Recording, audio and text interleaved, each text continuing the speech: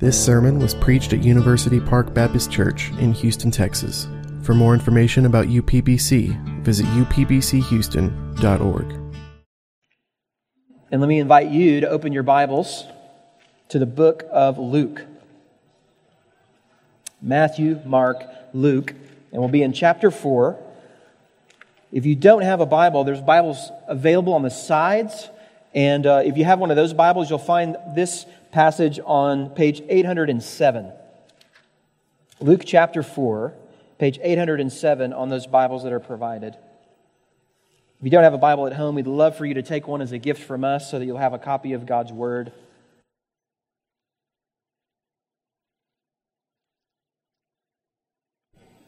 And before we look to His Word together, let's go to Him in prayer now.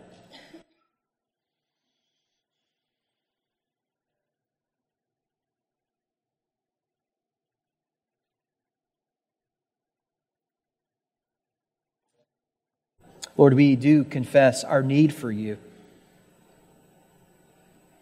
And we pray this morning as we look to Your Word that You would show us how sufficient You are. How perfectly and fully You have met our deepest need to live a righteous life in the wake of nothing but death and failure. From Adam to Israel, Lord Jesus, You have won the victory. And we pray we would see that You have done that for us when we put our faith and trust in You. So Jesus, we pray that You would be exalted. Exalted in the hearts of Your people. That as we see Your victory, there would be grace and mercy that we see for us that enables assurance and holiness and boldness, risk-taking for the glory of God. We pray the gospel would be clear. We pray Your people would be edified and You would receive all the glory. We ask it in Your precious name, Jesus. Amen. Amen. After a little break in studying Luke's and studying a few other passages, we're going to pick up our series this morning in Luke's Gospel called Seeing Jesus. And if you don't have a sermon card, there's some sermon cards available. They'll guide you through our series. And that is our prayer for the series. Each time we come to Luke's Gospel, that we would see Jesus Christ. And we've come to this place in Luke 4 where Luke is finishing up kind of an introduction of who Jesus is. Luke's purpose is that we would know Jesus Christ. And we would see Him as He is, and that we would know with certainty the things that we've heard and we've seen in the Gospels about Him are true. And so we've seen John the Baptist's birth foretold and then come to pass. We've seen Jesus' own birth foretold and then come to pass. John is this witness promised in the Old Testament, pointing to the coming Messiah. Jesus then comes on the scene as the promised Lord of salvation. And Luke is identifying Him in that way and putting Him forward in that way for us, really in these last chapters of chapters 3 and 4, as the obedient Son of God who will represent His people to save them. He is a new and better Adam, a new and better Israel to save His people from their sins. And He gives kind of a three-prong approach, if you've been with us, looking at it to identify Jesus as the Son of God. It starts with His baptism, and then His genealogy, and then now we come to His temptations in the wilderness.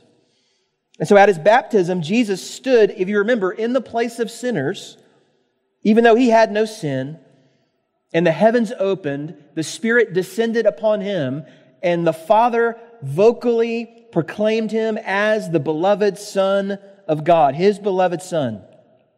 And then His baptism is followed in Luke's Gospel directly by His genealogy.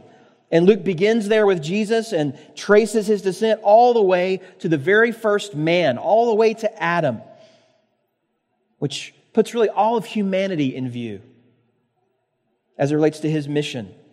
So Jesus is declared to be the Son of God by the Father. He's associated with Adam who's referred to, notice in chapter 3, verse 38, as the Son of God. That's the last sentence in the genealogy, that Adam was the Son of God. And so with that ringing in our ears, Luke brings us now into the desert to get a close-up view of the temptations of Jesus Christ, which again are going to center around His identity as the Son of God.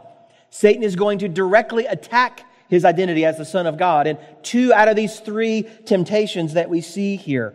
If you are the Son of God, then ... he says. So in His temptations, Jesus is representing all of humanity as the new Adam, the true Son of God.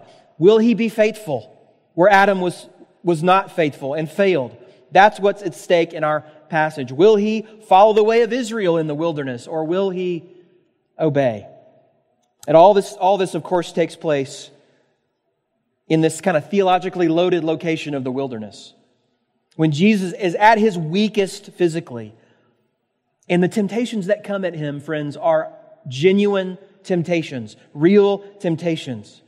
And they all get to one question for Him: Jesus, do you really trust God? Do you really trust God and what He said about you? Do you really trust what He said? If God really loved you, Jesus, would He allow you to be in the situation that you're in right now? If God really loved you and was trustworthy, why would He withhold the thing that you feel that you need the most? Why would He want your physical desires to go unmet? If you desire food, why wouldn't God give it to you? You're the Son of God. And if He's not giving it to you, you should get it for yourself. Is that a bad thing? Everybody needs to eat. Take what you need. Take what you want. It doesn't have to be so hard, does it? Why would sickness and pain be in God's plan for one of His own? Friend, have you ever been in the wilderness? Questioning, wandering, thirsty, hungry, lonely, afraid, tempted. We all have. And we all will be again. But this passage tells us that Jesus went there first. And because He did, our wilderness wanderings are forever changed. Our temptations are forever changed. Our failures are forever changed. And it's not mainly because we have a good example to follow here. We do have that, but it's because we have a Savior to worship, a refuge to run to, a high priest to pray for us, a victorious King who has conquered sin. And He is not just anybody, He is the Son of God. That's Luke's primary point and purpose for this passage. If you want to say, what's the point of this passage? In one sentence, put your trust in Jesus, the Son of God. Put your trust in Jesus, the Son of God. There are other secondary purposes that we will see here as it relates to our own battle with temptation, especially as it relates to trusting God's Word, friend, but those are not primary. The Word will always point us to Christ. And so I want to frame this section around these temptations that are recorded by Luke. They really deal with kind of 3 areas. This is not the outline. This is what the temptations deal with: provision, power, and protection. That's the way Satan comes at Jesus. So our charge, therefore, is to look at the way Jesus succeeds in these areas. And so we want to see Jesus, trust Jesus. Here's our outline as, number 1, our provider. Our provider. Number 2, our King. And number 3, our Redeemer. Jesus is our provider, King, and Redeemer. Our victory, beloved, is in Jesus. May we have eyes to see that this morning. First, we look to Jesus as our provider. Number 1, our provider. I think it's always interesting when we come to passages like this to ask the question, how do we know this happened? Where do we get the information for this story? I think Jesus has to be the source, doesn't He? I don't think Luke is interviewing Satan to figure out what happened. Jesus is the one who's telling the disciples about this story, and Luke eventually would have perhaps interviewed and understood it through them. And I just think that's very interesting that Jesus is telling us, in a sense, this is what happened in the desert. So the first 2 verses here set the context. Let's look there. Chapter 4, verse 1. And Jesus, full of the Holy Spirit, returned from the Jordan and was led by the Spirit in the wilderness for 40 days, being tempted by the devil. And he ate nothing during those days. And when they were ended, he was hungry. We saw the Holy Spirit, remember, come upon Jesus at his baptism in chapter 3. And now he's described as being full of the Spirit, led by the Spirit, which is actually going to characterize his life and ministry. As you follow his life and ministry in the Gospels, he's going to be led, dependent, empowered by the Holy Spirit. Luke bookends this passage with a kind of a note about him coming kind of out of the temptations in the power of the Holy Spirit. Look at verse 14. Jesus returned in the power of the Spirit to Galilee, and a report about him went through all the surrounding country, and he taught in their synagogues, being glorified by all. We'll say more about those verses next week, Lord willing. So we just want to observe here that the Spirit leads Jesus in the wilderness.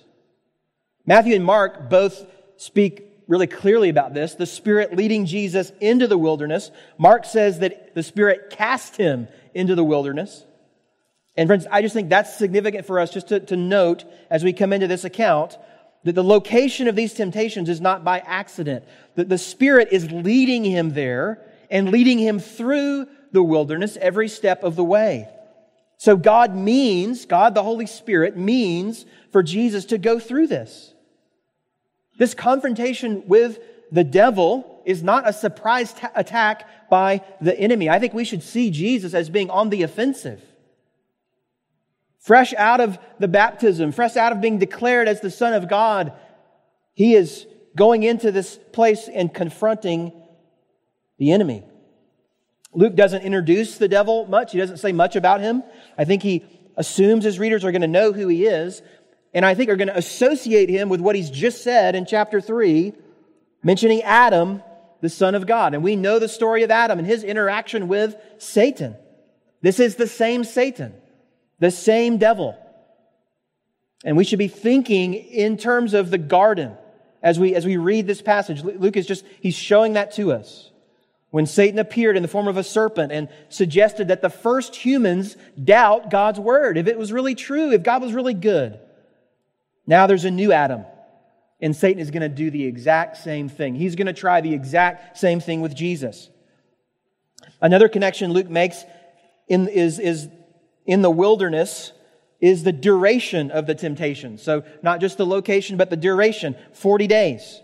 And by the way, that phrase, being tempted, is in the present tense, which just indicates that these temptations, is not just 3 temptations, these happened throughout these 40 days. Satan is going at Jesus for these 40 days straight.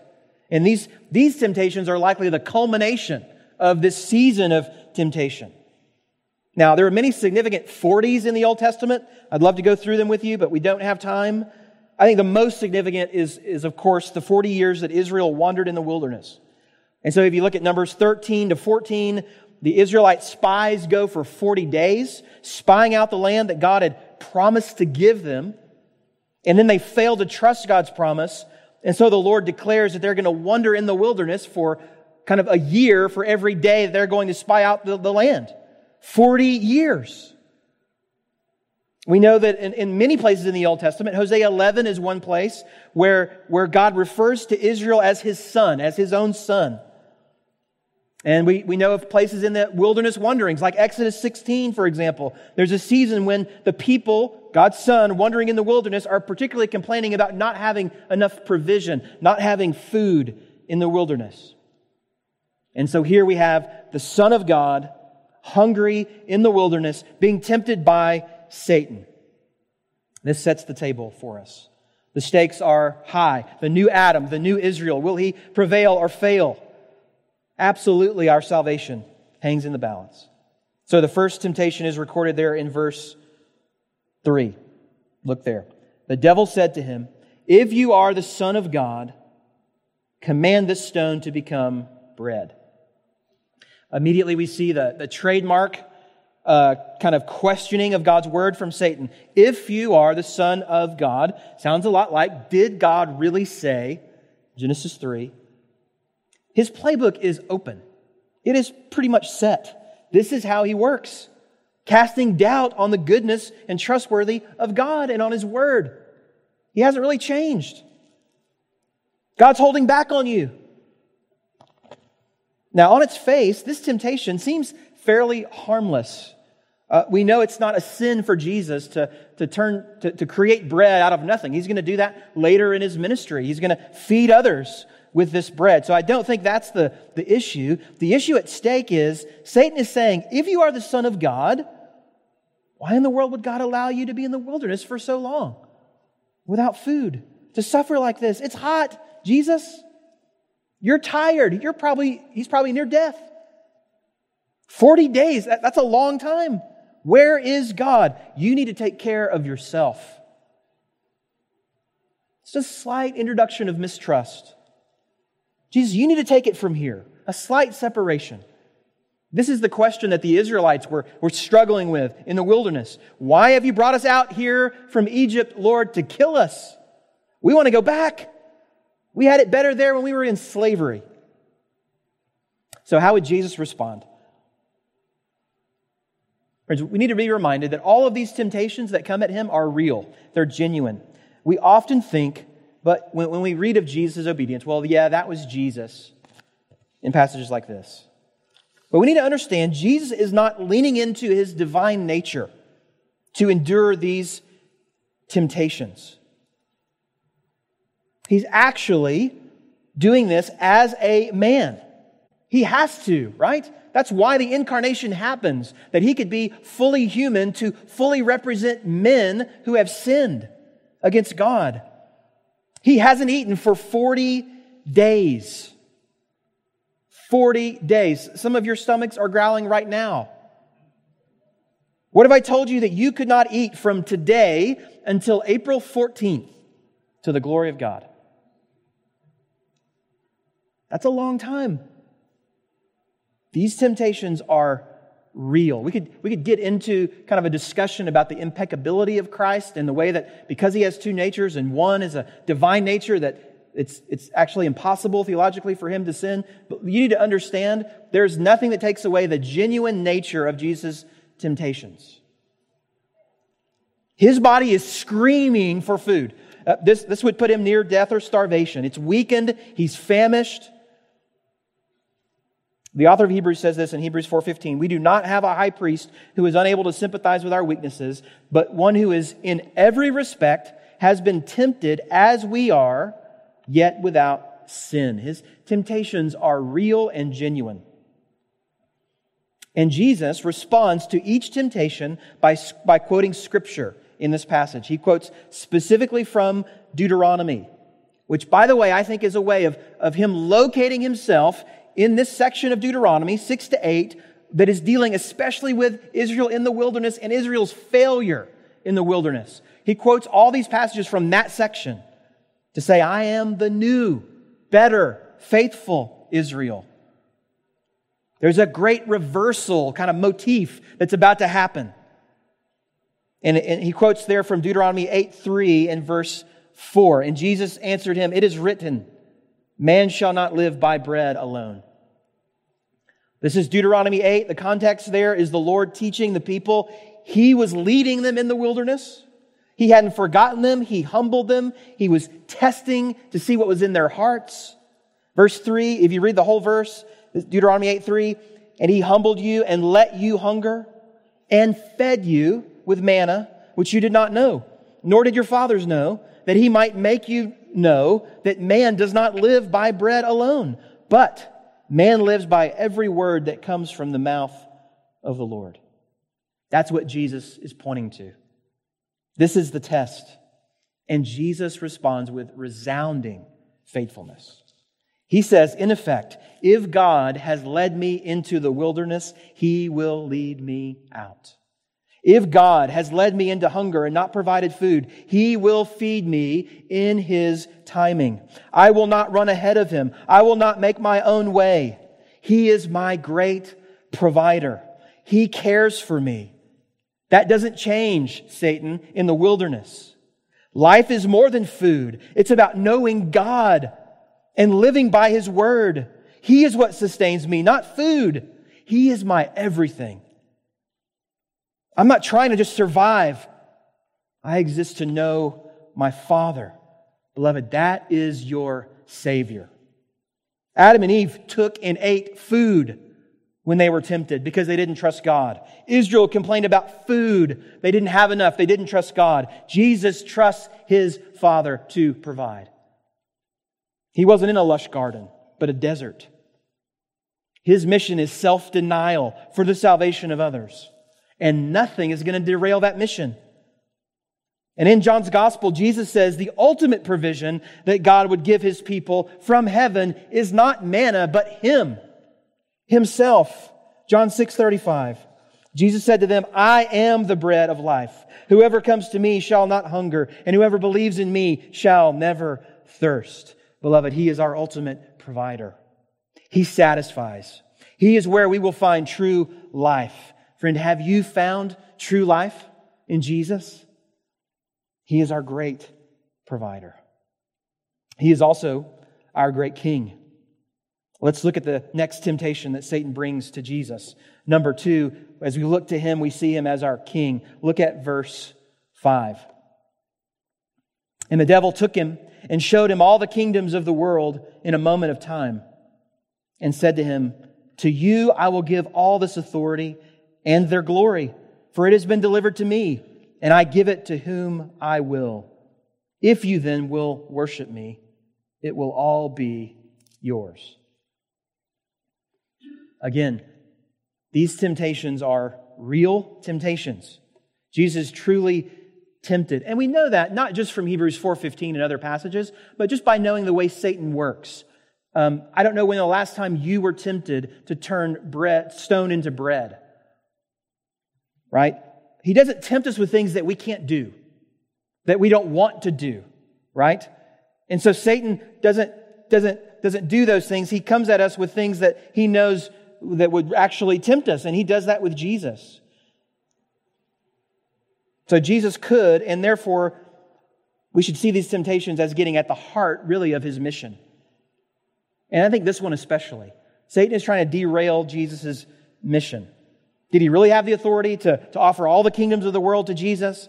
Look, I think it's right to be suspect of every word that comes out of Satan's mouth as a lie. He's the father of lies, but he is also incredibly powerful. Like biblically, let's say some true things. He is incredibly powerful. And this seems to be a kind of vision that He wraps up Jesus in to show Him all the kingdoms of the world. And we don't know if these are, present and future kingdoms. We don't know all those things, but certainly it's a picture of the power of Rome bowing down to Jesus and Israel being head over that and every nation perhaps on the globe flying a Jesus flag, all submitting to Him, all giving glory to Him. And Satan says, I can give you all this glory, the nations, now. In John's Gospel, Jesus refers to Satan as the ruler of the world. And He says in Revelation 13:2 that he has been given great power and authority. There, the context is particularly over government powers. But friends, we know this is a delegated authority and power. This is a power with an expiration date. He rules by permission from God Almighty. Nevertheless, these temptations are real. So what is the temptation? Well, to get what was promised to Jesus apart from the cross. To get what he knew that God had promised him apart from the suffering and agony of the cross. To take a shortcut to the crown by bypassing the cross. Jesus knew the Father had promised all the world would worship Him as King. But His path goes through Calvary. Satan is offering him another way, without pain, without sacrifice, and you still get all the good stuff. Imagine what Jesus saw. He's not seeing wicked governments. All that he could do with government set up for people's good, reversing the effects of the tyranny of Rome, establishing some peace on earth. So much good. It's another path to glory.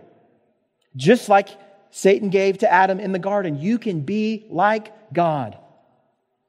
Adam and Eve were made in God's very image. They were already like God. They had everything that they needed, but Satan showed them another way. If they would just listen to him. If they would just listen, if Jesus would just bow down to worship. There's always a catch. A hook embedded in the tasty bait. Worship me. I don't know if this is just maybe just a word, maybe a hitting the ground with your knees for just a moment. But certainly it represents complete cosmic treason. And Jesus summarizes his response with kind of a section of Deuteronomy 6. You see it in verse 8. Jesus answered him, "It is written, you shall worship the Lord your God, and Him only shall you serve."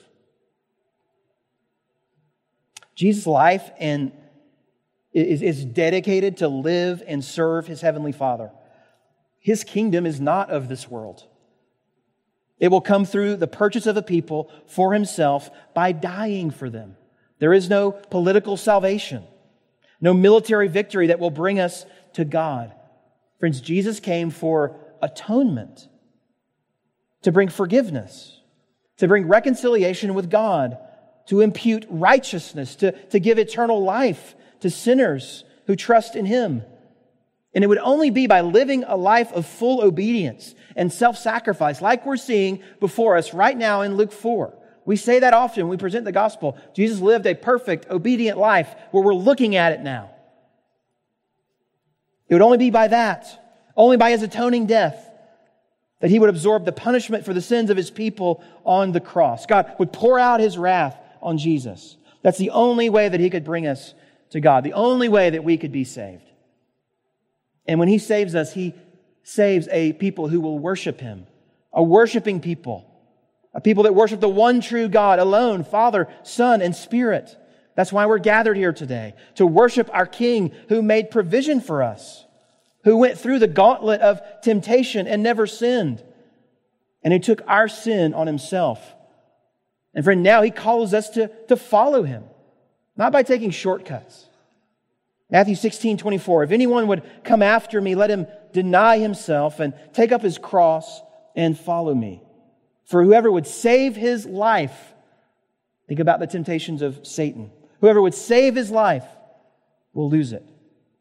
But whoever loses his life for my sake will find it." Jesus loses His life to bring us salvation. And now He calls us to follow Him, deny ourselves and follow Him, that we would worship God alone, to turn away from idolatry, from setting the agenda ourselves for our own discipleship, instead of submitting our lives to Jesus' reign as King. In Psalm 2, David wrote of this coming King who would also be the Son of God. Listen to the promises that are there in Psalm 2, verse 7. "You are my Son, today I have begotten you. Ask of me, and I will make the nations your heritage, and the ends of the earth your possession." Friends, this is the promise of God that Jesus looks to. God's promise is worth waiting for. You'll notice that these temptations are all kind of just little reflections of true promises that God has made to Jesus. These promises are worth waiting for, suffering for, because Satan's words are empty. Jesus is going the way of the cross, and that is where His true exaltation will take place. Paul says in Philippians 2, He was obedient to the point of death, therefore God highly exalted Him, and every knee will bow in heaven and on earth. Jesus is our King, and we should see Him as our King in Luke 4. And all that is what qualifies Him to be our Redeemer. That's the last thing we'll see. Number 3, Jesus is our Redeemer. Satan's not finished with Jesus, not even close. Look at verse 9. "And He took Him to Jerusalem and set Him on the pinnacle of the temple and said to Him, 'If you are the Son of God, throw yourself down from here. For it is written, He will command His angels concerning you to guard you, and on their hands they will bear you up, lest you strike your foot against a stone.' I think it's significant that the last temptation here ends kind of in Jerusalem, perhaps a foreshadowing to Satan's ultimate kind of work there and him dying, the cross.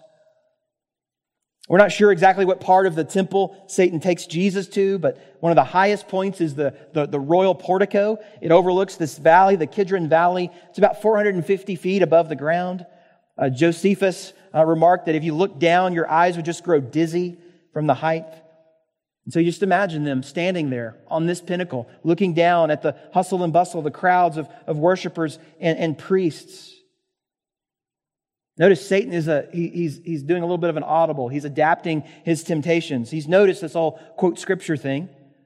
And so he's going to do the same. He decides to quote some back to Jesus. He quotes Psalm 91. This picture of protection, of God's protection of His faithful ones, even through angels. But the point of that psalm is that God is our refuge and strength. Not that we will not have trials and troubles in this life. God can absolutely always be trusted for our protection. But Satan twists the Scripture for his own purposes. And friends, I just want you to hear that reality. Twisting Scripture for our own purposes is satanic. If you try, you can weaponize the Bible to legitimize sin, to get money for yourself and power and justify injustice. But it is a satanic work. Beware of it. Beware of teachers that twist Scripture because they are doing the work of Satan for themselves. And you should have that cap on anywhere you go, including this room. When you hear someone stand up and teach the Bible, to see that they are actually teaching the true text, the true meaning of Scripture, and not twisting things around for their own purposes. Jesus sees right through this. Right? He inspired the Scriptures. Throwing yourself off the temple is testing God. It's putting yourself in the driver's seat of God's plan. I think you'll notice in the Gospels that those that listen to the whispers of demons and those that are possessed by demons typically find themselves being hurt and injured, throwing themselves into fires and hurting themselves and being near death. That ought not surprise us. Satan wants to destroy us. Jesus, He wants us all gone, and particularly Jesus. But again, Jesus quotes from Deuteronomy. Again in chapter 6. We're in verse 12 now. Look there. Jesus answered him, "It is said, you shall not put the Lord your God to the test." Now, this testing refers to the time in Exodus 17 when the people were camped at Massah. And listen, there was no water at Massah. And God led them to Massah. No water, He led them there. The people quarreled with Moses. "Why did you bring us out here to die?" They almost stone him. They almost kill him. And mercifully, the Lord provides water. You remember how? Through Moses striking the rock. And I think that highlights, and it's interesting that God kind of highlights their testing in sin because He names the place Massah. He could have named it water, He could have named it grace, but He named it Massah, which means something like quarreling. Like that's what He wants us to see, is that this was a bad failure of the people. They're essentially saying, we don't trust the Lord. If God doesn't do blank when I think He should do blank, He doesn't care. That's testing the Lord. And so Satan offers the same temptation to Jesus. You say you're the Son of God, then throw yourself down and everyone will see the miraculous way God will save you and angels will come and then they will whisk you away as their Messiah. All glory to God. So Jesus here finds himself tempted by Satan to test the Lord. But he just goes back to Israel's failure at Massah. And there, even when the people were faithless, even when they complained and were accusing Moses and God of forsaking them, God gave them water to drink. And the way He did it was really powerful. I don't know if you remember, but He had Moses strike the rock. Water flowed.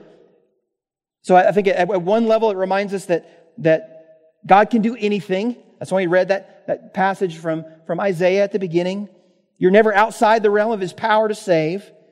But more specifically, God is showing them that He is actually their provision. Listen to Exodus 17, verse 6. He says, "Behold, this is the Lord speaking, behold, I will stand before you on the rock at Horeb, and you shall strike the rock, and water shall come out of it, and the people will drink." And Moses did so, and in the sight of the elders of Israel. So do you see the picture? God Himself on the rock when Moses strikes it. God wants us to make a connection, doesn't He, between Himself and the provision that the people need. I'm the one that took you out of Egypt. I'm the one who's going to provide for you and sustain you, and ultimately the one who's going to forgive even your grumbling and testing and faithlessness. You need me.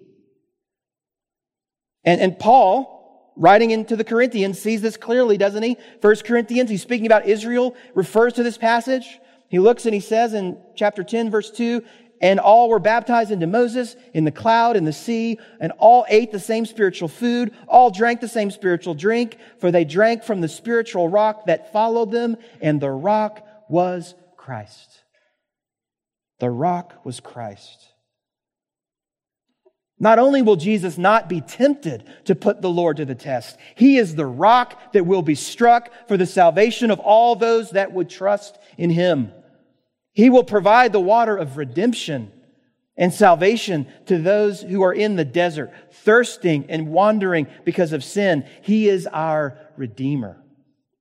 Jesus will trust the Father and the Father's timing. He will put His hands in the Father's hands. It won't be by this kind of almost like attempted suicide, jumping off the top of a building. Not some flashy stunt magician doing tricks. It's going to be much more powerful than that. It's going to be much more holistic than that. Much more risky. Much, much deeper, because He is going to entrust His very life to the Father.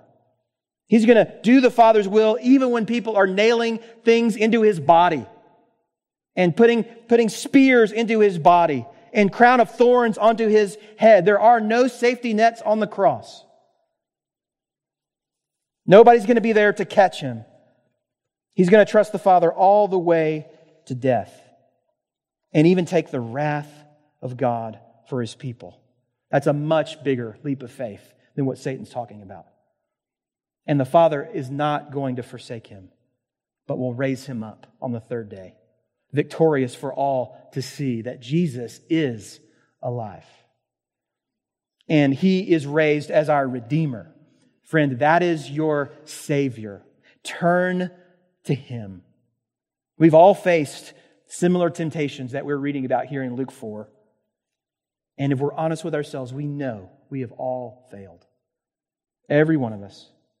Failed to trust God for our provision, for our protection. We've tried to gain power for ourselves, avoiding His ways and His word. But Jesus came to change all of that and to rescue us from our sin. So run to Jesus. Trust Jesus. Turn away from walking your own way. I said earlier that Satan wasn't done, and he's still not finished. Look at verse 13. "And when the devil had ended every temptation, he departed from him until an opportune time." So Satan is defeated, but he's not done. There's going to be multiple places in Luke where we see his influence showing up, especially the closer Jesus gets to the cross. But for now, Jesus has won a decisive victory over him, a victory that Adam didn't win, that Israel didn't win. And then ironically, Matthew actually records that angels do come to minister to Jesus in the desert, the promise of Psalm 91. So Jesus is committed to walking the path that the Father has laid out for him. Death and resurrection for his people, for us. Satan is going to be back, but Jesus is going to conquer him, and in his death cancel the power and dominion of sin. And beloved, for us, that is really, really good news. That means sin's dominion has been broken in our lives. We're no longer enslaved to sin, Paul says in Romans 6.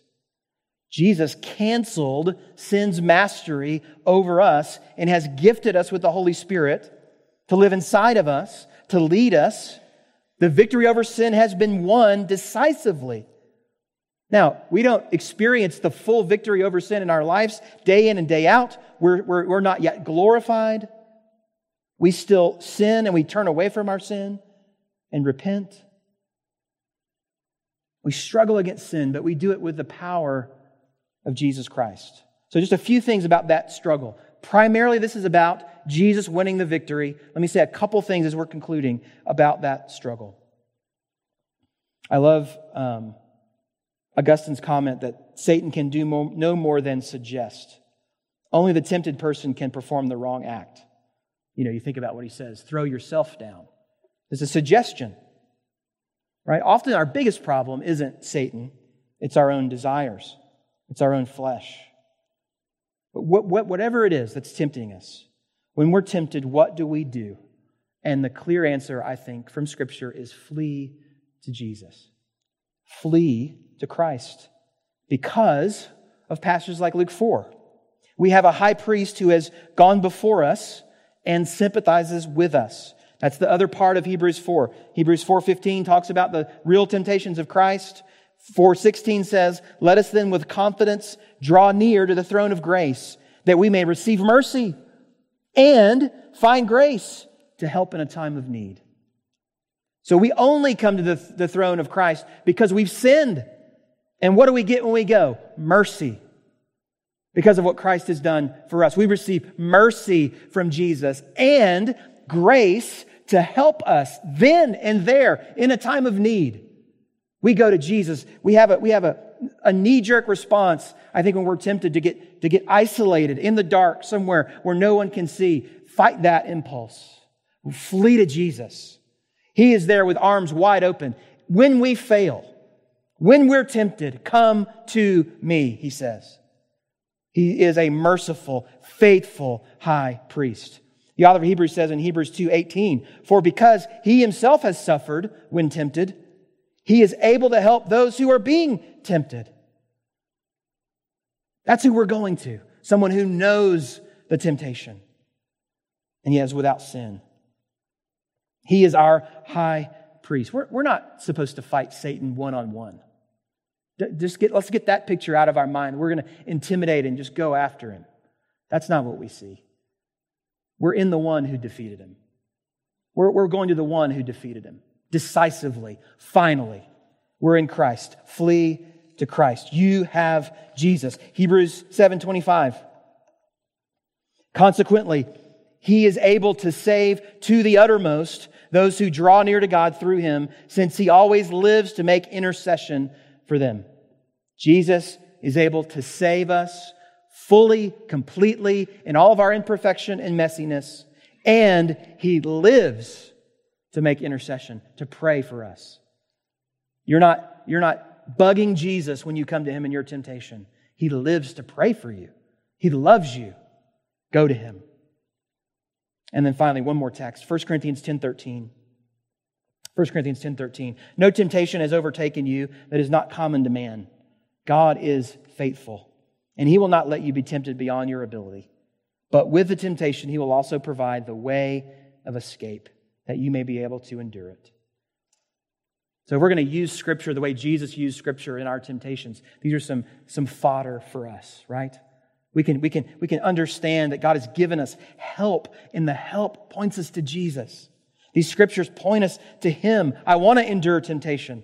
I want to see the way of escape, and the way of escape is Christ. I want to flee to Christ. I want to know that if God leads me into the wilderness, I can trust him, that he's going to lead me out and through in his timing. Because Jesus is our great provider, our King, and our Redeemer. He saves to the uttermost because he is the faithful Son of God. Let's hide ourselves in him. Our victory is in Christ. Amen? Amen. Let's pray.